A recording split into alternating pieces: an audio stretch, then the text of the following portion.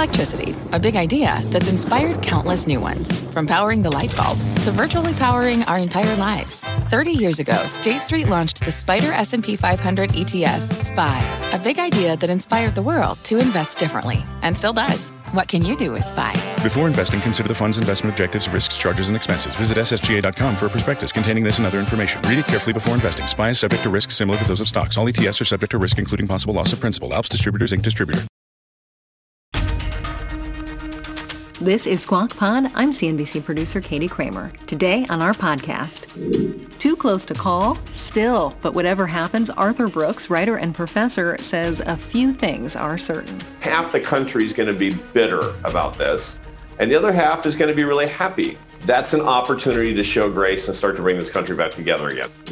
Billionaire investor Leon Cooperman and his vote for Joe Biden and what it could mean for Washington's agenda. It'll probably be many weeks before you know the final result. But I think the most significant thing that came out of the election was, I think, the repudiation of the left. And California's yes on Proposition 22. Uber CEO Dara Khosrowshahi claims victory for his contract workers and the future of the gig economy. The vast majority of our drivers, 3/4 plus of our drivers, value the flexibility that our kind of work offers now. It's Friday, November 6th, 2020, also known as the fourth election day of the week. Squawk Pod begins right now. Good morning, everybody. Welcome to Squawk Box here on CNBC. I'm Becky Quick along with Joe Kernan and Andrew Ross Sorkin, and we are all glad to be with you at this extra early hour because there's a lot to talk about this morning. Did it occur to either of you that today's Friday? I just saw it. And I'm in love. Jumping in to remind podcast listeners that Squawk Box is a morning show and went to air early Friday as we waited for the final vote counts in key states that will determine the winner of the 2020 presidential election. And in a late twist, we are wait and see on the balance of power in the Senate. The state of Georgia is setting up for runoff elections in early January for both Senate seats. Here's Joe Kernan with some advice for getting to the other side. Let's welcome Arthur Brooks, President Emeritus with the American Enterprise Institute. He's with Harvard University, a contributing writer for The Atlantic, hosts the podcast The Art of Happiness with Arthur Brooks. And I know what you're going to tell me, that you have found some silver lining in this divided, cantankerous mess that the whole country finds itself in, and you have found a way for us to love each other, even though we're going to kill each other before we're able to do that. I'm a broken record, I know it, Joe, but look, you host the most entrepreneurial show on television. And the one thing that we all know, every single person watching us, look, some of us are going to be disappointed, some of us are going to be thrilled. I got it. But the truth of the matter is, anytime there is something like this going on in the country, just like anytime there's something like this going on in a business, this is an opportunity. I don't know who it's going to be because I can't call that. I'm not a pundit. But half the country is going to be bitter about this, and the other half is going to be really happy. That's an opportunity to show grace and start to bring this country back together again. So here's the call, because we're coming to Thanksgiving. If you're happy about what's about to happen in this election, and I very much hope that Donald Trump doesn't take this to these court, challenges in such a way that it drags on forever and it becomes this mess that is a fait accompli. That notwithstanding, we have to deal with this for another month. It's the wrong thing to do. But no matter what happens, if you're thrilled about what happens in this election, this is your opportunity to think of the person in your life who disagrees with you politically and that you love. And you're supposed to call that person and make amends with that person. And this is the month that we can actually do it because of this bitterly divided election. This is an opportunity that's entrepreneurial for all of us to mend our nation. Jeez. What do you think of that, Joe? I think it sounds like a 12-step program and making amends and stuff. I could never get through that if I had to, making amends with everyone. Yes, you can. And maybe you're going to be the one who's disappointed, and then there's somebody in your family who actually needs to make amends with you. By the way, you're lovable enough. It's not that hard. But I will tell you one thing, and this is true, that we've had people on that I've tried to tell them, and they've like Barry Diller. He said that he understands now that maybe he was too strident or maybe he thought that, he wanted everyone in the country to agree with his. That makes 70 million people feel like they're either stupid or feel like they are, completely amoral or have horrible values. We need to understand that people, look at elections and look at what they want for this country in different ways. And it doesn't make one person a really bad person if they have an opposing viewpoint. We may come to that because now we know how evenly divided it. Barry Diller said it was a fluke 4 years ago, and to see Trump get almost reelected made him very disappointed about half the country. And that's the kind of thing we need to get away from. Completely. Look, that black and white thinking is a big problem. We have basically a two-party system, and you get one choice or the other unless you want to not vote or you want to vote for a third-party candidate, effectively throwing your vote away. I get it. And that means you make compromises, but we're grown-ups. We make compromises all the time. I don't go to the supermarket and say I'm only going to buy food if it has every single characteristic with every nutrient profile that I want. I'd starve to death. And so to say that because I'm voting for somebody, I'm morally reprobate simply means I think that this guy is somewhat better than that guy. That's an adult thinking. And the black and white morality of this thing to disenfranchise the morality of 70 million people is a big mistake. It's time to make amends, to understand that we have different ways to try to get around the same basic mission in this country. We want to lift each other up. We want the country to come together. 93% of Americans hate how divided we become as a country. It's time for us to strike back against the outrage industrial complex, that 7% that's getting rich and powerful and famous by driving us apart. But that's not to say that because you wanted one candidate or another that you're morally reprobate. That's a mistake. Andrew. Arthur, here's a question for two things. One is, I just called Joe. While we were on the show, he actually looked down his phone. I called because you said I was supposed to call somebody that I disagree with that I love. And so I got on the telephone. I thought it was the middle of the interview. He didn't pick up the phone. I didn't understand why he wasn't picking up the phone. You know what I was going to say? I'm not calling. The person has to call me. That's what I was going to say. Well, that means you figured out that you're going to be on the losing side, probably. I'll take your call. Yeah, you need to be the gracious one this time, Sorkin. You're the winner. So yeah. Goodness. See, Arthur. See now these moral arguments are being made. My question to you though is, in a world that may be divided, if in fact, it could be a small, I don't know if it's going to turn into a small blue wave or what's going to happen, especially if the Senate were to decide were to turn blue. If you are a Vice President Biden, you become the president. How do you think this world should be governed? Meaning, right now, if it's a divided government, by default, it comes to the middle. If it isn't, how do you handle it? What's the moral thing to do? Yeah. Okay. So, and again, Democrats are not, saying, I wonder what Arthur Brooks thinks. I get that, but let's point something out here. Look, if you looked at how people were talking about the presidency of Donald Trump, it was relatively unpopular. Even among people who are Republicans, they didn't like the way that he was governing. That was issue number 2 or something with the quality of governance. I get that. Okay. And yet it was an incredibly close election.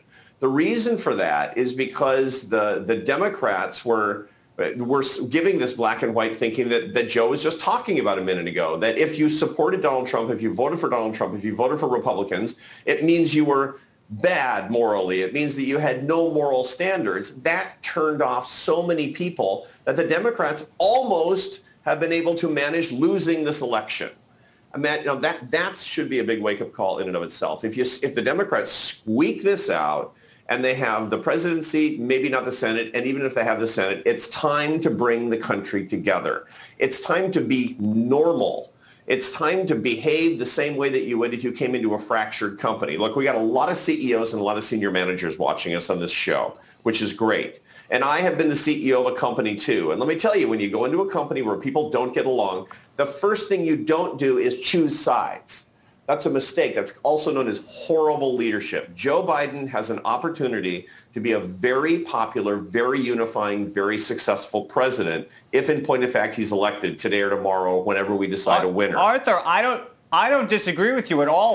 My concern, though, is that the Democrats look at the Republicans and say that hasn't been the case for a very, very, very long time in terms of how they've behaved. And so you have bad behavior teaching other people bad behavior, and we can decide where the bad behavior started, but it's a long time ago at this point. All right, we got to go. It is a long time ago, but revenge is not the right answer at this I got point. 5 seconds. We got to get out. Thank you, Arthur Brooks. Thank you. Andrew, thank you. Next on Squawk Pod, billionaire investor Leon Cooperman. His predictions for after the election, what happens to the markets, and your money. I'm assuming in the next 12 or 18 months something will happen to change this Goldilocks environment, and it will force the hand of the Fed. We'll be right back. What's on the horizon for financial markets?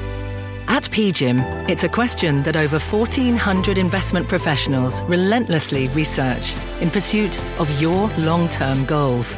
Specialized across asset classes, but united in collaboration, our teams provide global and local expertise.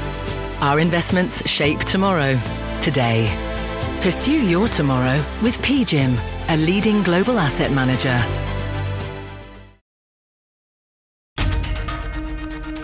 This is Squawk Pod. Here's Becky Quick. The Dow, the S&P 500, and the NASDAQ are on track for their best week since April. Joining us right now is billionaire investor Lee Cooperman. He's the chairman and CEO of Omega Family Office.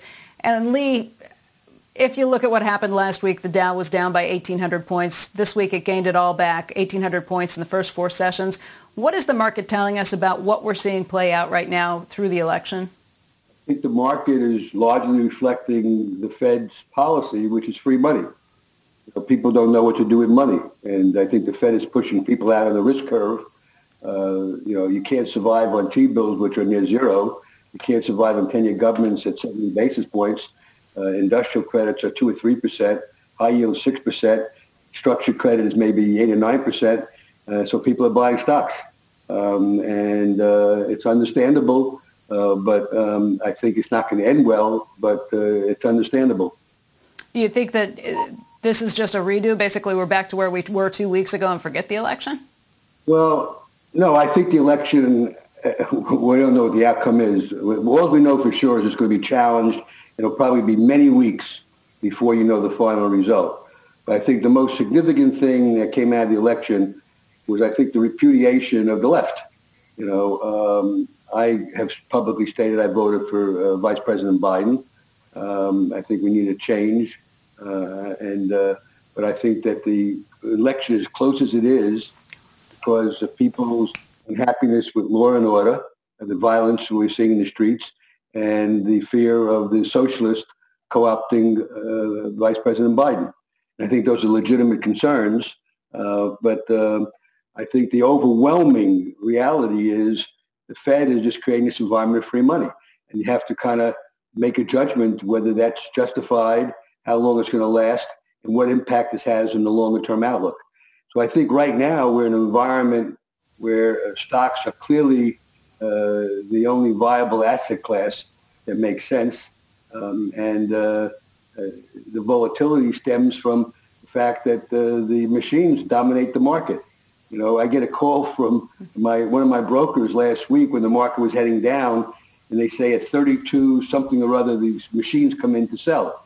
Well, what the hell? They were buying at 35.50. Now they're selling at 3,200. I mean, it's a different world than I've grown up in. But I would say that I think the near-term outlook is favorable because of Fed policy, because of the apparent election outcome. And I think that we will get, if necessary, we will get a stimulus bill. And I think we'll get good news on the vaccine for the virus. I've been of that view for a while. Longer term, I probably have a dissenting view than Wall Street because I'm of the concern as to who pays for the party when the party is over. This nation was founded 244 years ago. It took 244 years to go from no national debt to 21 trillion. That number is going up $3 or $4 trillion a year. Now, I think it's necessary now, given the virus situation, but there's a long-term consequence to what's going on. And there's just too much debt in the system. And I think ultimately there'll be a problem. So I'm watching. What's the longer term, Lee? The longer term, let me just say this. I went back and I looked. Whenever you bought into the S&P 500, when it sold at 22 times earnings or more, your 5-year return forward was near zero. So I think I would not be surprised if the market averages did very little. I hearken back, you kind of personalize your experiences. I got my MBA from Columbia Business School on January 31st of 1967. At that time, I had a National Defense Education Act loan, had no money in the bank, had a 6-month-old child who's now thankfully very successful at age 54. And so I had no choice about going on vacation or going to work. I went to work the next day.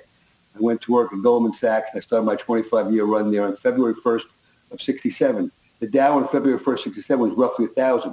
14 years later, it was 1,000. And I made my money picking stocks, okay? And I think that's the environment I think we're going to be in. It's going to be in a market of stocks rather than the stock market. I think the averages are very adequately priced. They're being whipped around by the machines, but by and large, I think the market is adequately priced. That's kind of my view. And enjoy the party. I would stay away from, if I was a viewer, I would stay away from government bonds and high-grade corporate bonds. The Fed is pushing out on the risk curve. They do what they got to do. But that ultimately, we're going to get into an environment where people are going to come in on the risk curve. So what do you want to watch? You watch gold. You watch Fed speak. You watch overall economic activity. You'll watch inflation. But I'm assuming in the next 12 or 18 months, something will happen to change this Goldilocks environment, and it will force the hand of the Fed. It might be the dollar going to new lows and inflation picking up. I can find plenty of things to do in the market, in all honesty. The market's been extremely bifurcated. One of the things that's been so interesting is watching what's happened to technology stocks. That's a place where people say, look, they'll defy all of this other things that could be pressuring the major averages or some of those other stocks. Do you buy into any of the growth prospects for the technology stocks that have already seen big run-ups? In fact, NASDAQ up, I think, 9% just this week. I would say that if you look at interest rates and you look at the growth rates of these companies, they're not irrationally priced. They're not cheap, but they're not irrationally priced. I mean, Google 35 times earnings, Microsoft 33 times earnings, MSI, Motorola Solutions 21 times earnings, Facebook 32 times earnings. Let me just give you a statistic. If you go back to 1972 Nifty 50, they were selling at 50, 60 times earnings. The 10-year government bond was 6.5% on average for the year 1972. The 10-year government is 70 or 80 basis points. So, if you apply today's interest rates against these companies' growth rates, they're not expensive. You go back in 1972, Sears Roebuck, not around anymore, 40 times earnings. Kmart, 35 times earnings. Xerox, 40 times earnings. Polaroid, 90 times earnings. We don't have that today. So they're not cheap, but they're not really expensive against interest rates that exist. So you can come up with any valuation you want to come up with and justify it analytically. I have big positions in Google, Microsoft, MSI, Facebook, Amazon. I'm not a buyer at these prices, but I tend to buy things that are lower, but I'm not selling them. I think that these are better than gold, in my opinion.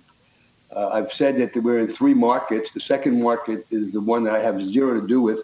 I call that the Robinhood market, not the fabulous charity started by Paul Tudor Jones, which I'm a big supporter of, but the Robinhood brokerage firm. These people are 30-year-olds taking government refund checks and playing the market because of zero commissions and zero interest rates.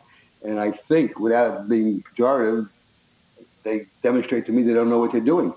Carl Icahn is a sharp cookie. He made a mistake in Hertz. We all make mistakes. You don't make mistakes. You either you make no decisions, you're a liar. This business is prone to errors. Okay. He sells Hertz at 72 cents a share. They go bankrupt. 3 weeks later, the Robinhood crowd is pricing it at $5.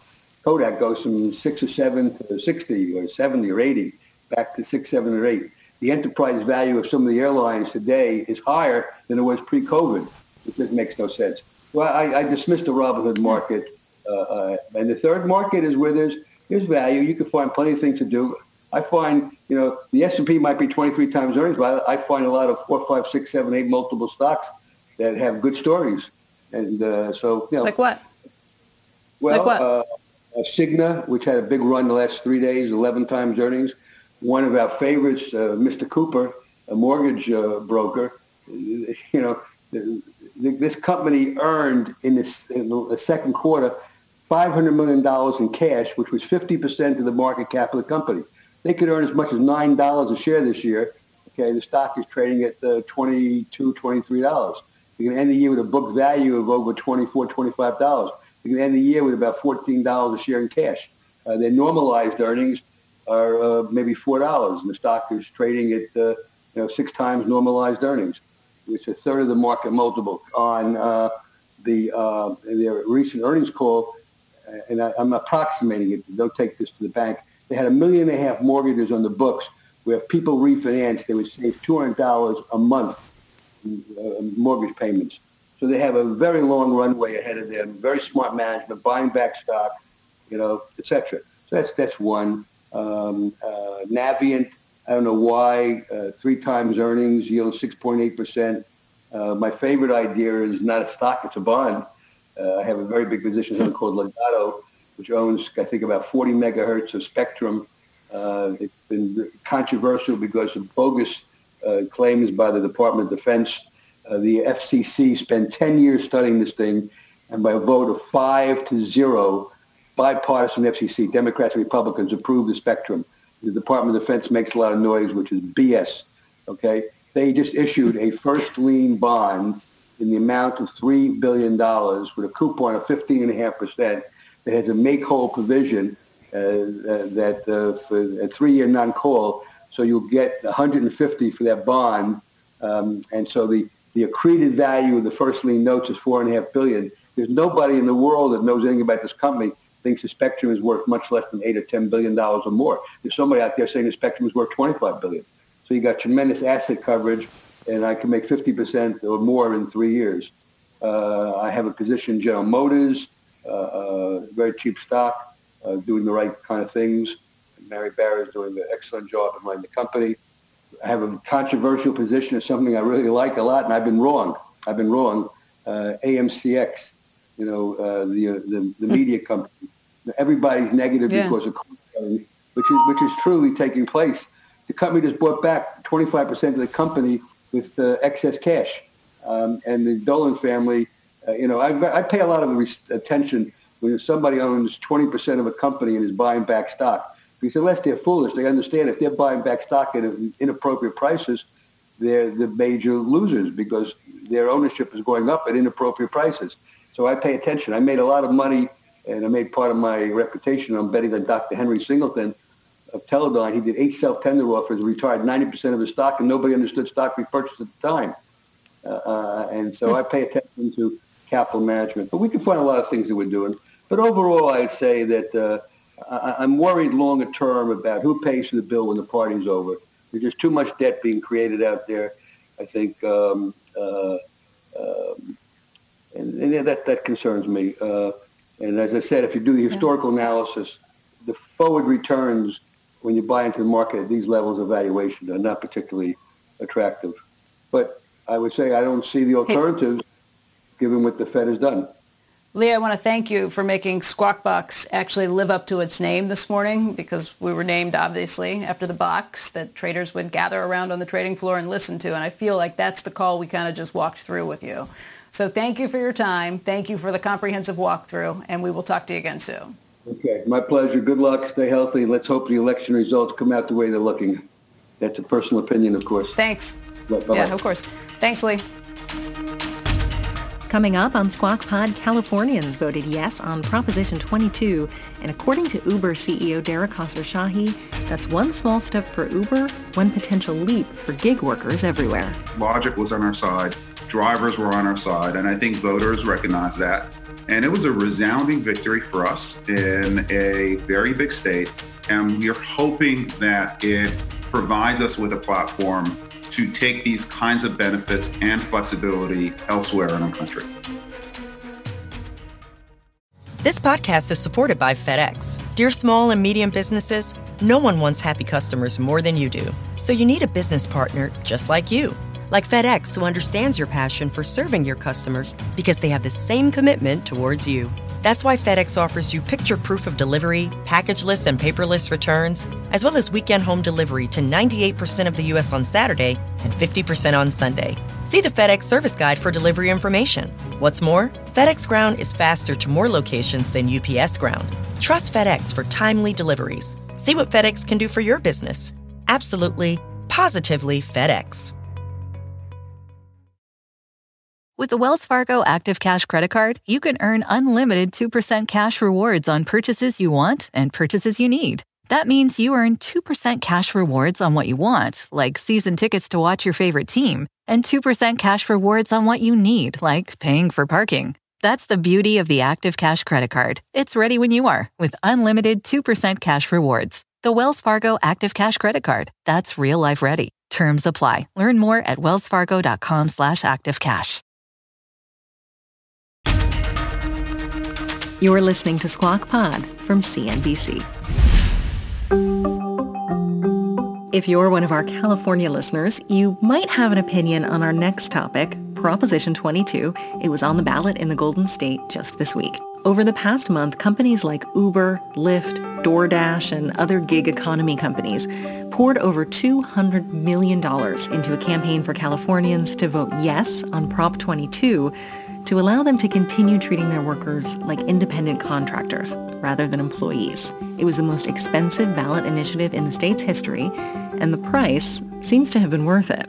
This week, 58% of California voters approved Prop 22. But what does it mean? Well, in short, rideshare drivers and the delivery folks at DoorDash and Postmates will not get benefits like workers' comp, paid sick leave, or health insurance. It's a huge win for these companies and, frankly, for customers. Part of Uber's Yes on Prop 22 campaign was the warning that fares and wait times would go up for passengers. For the gig workers themselves, it's not as simple. Under the new measure, the new hourly base for these workers did go up. It now sits just shy of $17 an hour. But they remain contractors without benefits or even pay for their wait time. It's part of a long battle between the growing gig economy and California's government, which says these tech companies continuously find ways to flout the rules. Uber CEO joined Squawk Box this morning to talk about Prop 22, and as you'll hear, so much more. Here's Andrew Ross Sorkin. Uber missing Wall Street revenue estimates in the third quarter, reporting an 18% drop in sales year over year. But on the earnings call, CEO Dara Khosrowshahi said the company is seeing early signs that its core rideshare business will fully recover from the coronavirus pandemic. There is so much to talk to the CEO of Uber about. Joining us right now is Dara Khosrowshahi, Uber's CEO. Dara, great to see you. Thanks for joining us. How quickly do you think the mobility business can come back? Because we've even been looking at the employment numbers, for example, as one indicator. It really is impossible to tell, and it's entirely dependent on the health situation on the ground. But what we're seeing is with markets that are opening up faster one way or the other, whether because of the health situation or the society, things are coming back. So, for example, we looked in New York City. New York City has done a phenomenal job of keeping the counts down relative to the rest of the country. And in just October, for example, our volumes in New York City were 63% of pre-pandemic levels, which is materially higher than they were in the rest of the nation. And you got use cases such as weekday use cases of the service outside of commute that are back to actually pre-pandemic levels or higher. The engagement level of users who go back with the site is actually higher than it was last year. So as cities open up, Uber opens up as well. We think that actually we can be a beneficiary of certain trends that we're seeing. But again, to predict it is a fool's errand at this point. Speak to the issue, though, of market share, because one of the things that investors and analysts have been looking at is the idea that in cities that have been decimated by the virus, that potentially competition may get better for you in that you're going to gain share ultimately. You know, right now, so I think that could well be a hypothesis. We're the leader all around the world. We've got the best balance sheet out there. I think that we have invested in safety in a way as far as like digital mask verification, the no mask, no ride campaign that were out there. So I think people are feeling safer using Uber. Our reliability and predictability is absolutely unrivaled. I will tell you that while we look at share, and we always want to make sure that we're competitive with share, really what we focus on is the reliability of the service, the safety of our drivers, and hopefully coming back as a health situation improves. On the Uber Eats side, it's an entirely different story where the business continues to grow at unprecedented rates. Revenue's almost tripled year on year, and that business continues to accelerate. Okay, so Dara, when you look at a timeline of the next 12 months, both on the mobility side, and I assume that you guys are having meetings trying to factor in what happens if and when there's a vaccine, when there are therapeutics, different forms of new testing, what the mobility side of the business looks like, but also on the other end, what the Uber Eats business looks like, and frankly, how sustainable that growth may or may not be in hopefully a world where people do go back to work full time.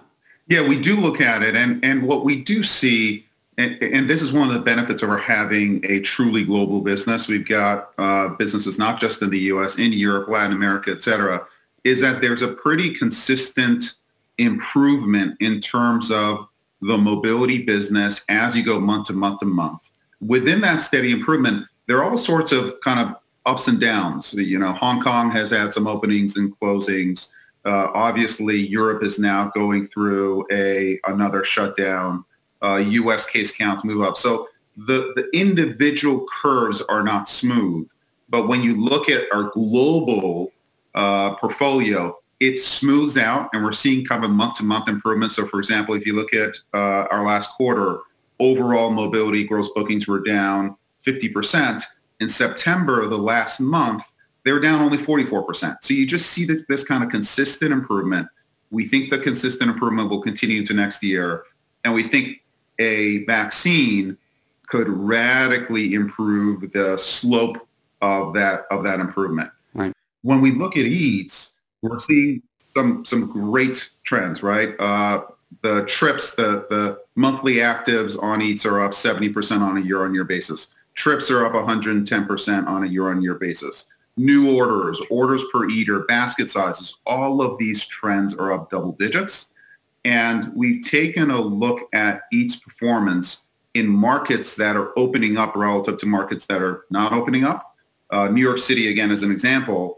And we haven't seen any kind of performance degradation in Eats in markets that are opening up. What that suggests to us is that there's a whole new class of consumer that's experiencing like the delight of being able to pick anything, have it delivered within 25, 30 minutes and eat what you want, how you want it.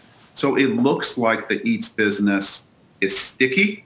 I wouldn't count on the kind of growth rates that we're having now post-pandemic, but I do think that you're going to have big growth rates off of a much larger base as a result of everything that's happened. Excuse me for 1 second, Andrew and Dara. And we're now hearing the update on Pennsylvania vote counting. Joe Biden now ahead.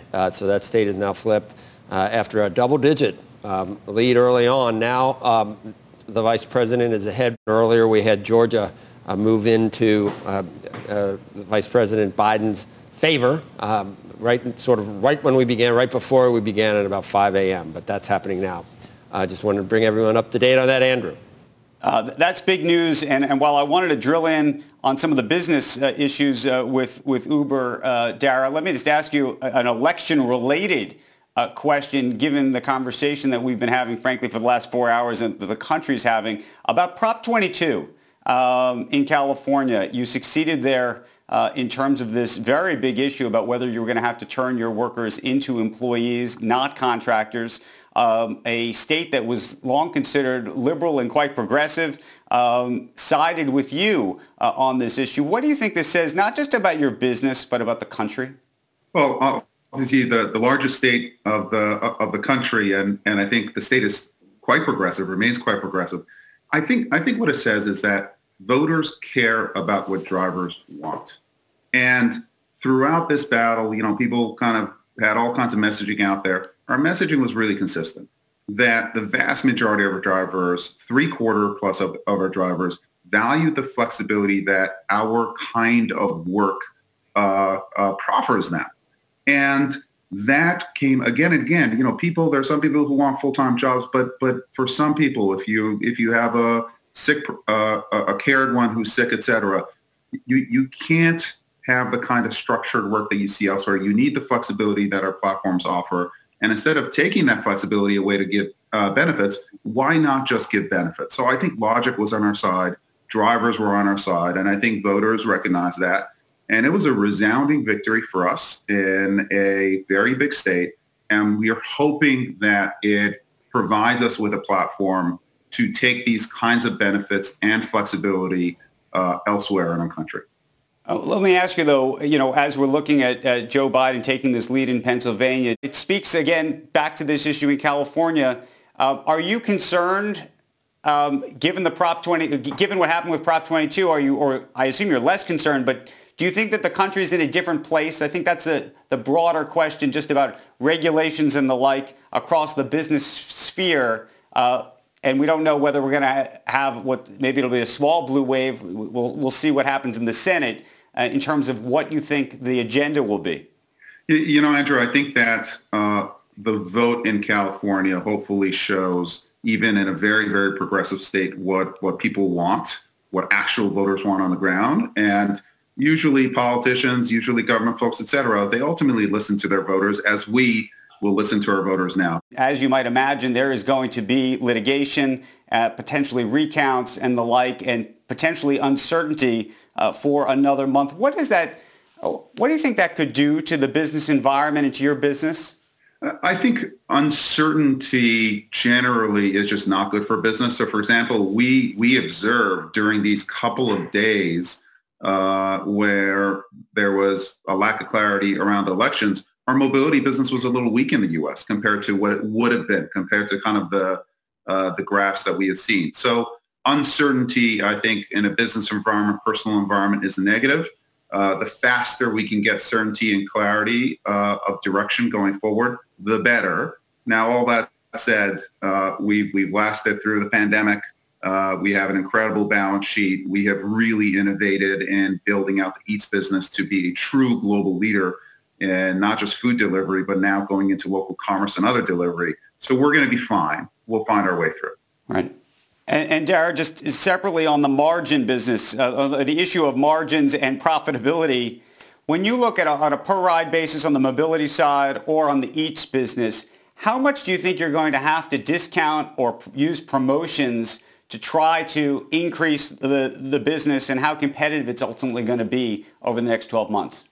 Well, I think all these businesses are going to be hugely competitive because you're dealing with total addressable markets over $1 trillion for transportation. Same thing on the food business. Our rides business is already profitable now. We had EBITDA margins of 18% in a quarter when volumes were down 50%. So from that standpoint, we have made the kinds of adjustments that we need to on the cost side in order to get to profitability, but healthy profitability as well. And on the Eats side, what we announced this last quarter is that 10 of the countries in which we operate are now at break even or profitable. We are discounting. We are promoting the business. We're marketing very heavily, but the scale of the business is at a level where we can do so and be profitable. So we think we're going to see growth. Customers are going to see great deals. Drivers and couriers are going to make good, flexible money, and we can make money. There can be multiple winners here in this business. Okay. Dara Khosrowshahi, we appreciate you joining us, especially as this news in Pennsylvania was crossing. We look forward to having a longer conversation with you very, very soon. But again, thank you. That's Squawk Pod for today and for this long week. Rest. You've earned it. Maybe reach out to someone you love but don't agree with politically and build a bridge, or at least try to. Squawk Box is hosted by Joe Kernan, Becky Quick, and Andrew Ross Sorkin every weekday morning at 6 or sometimes earlier. This podcast is produced by me, Katie Kramer, Cameron Costa, and Caroline O'Brien. John Lasration is our editor. Subscribe to Squawk Pod wherever you listen. Tweet us at Squawk CNBC, and we'll meet you back here on Monday.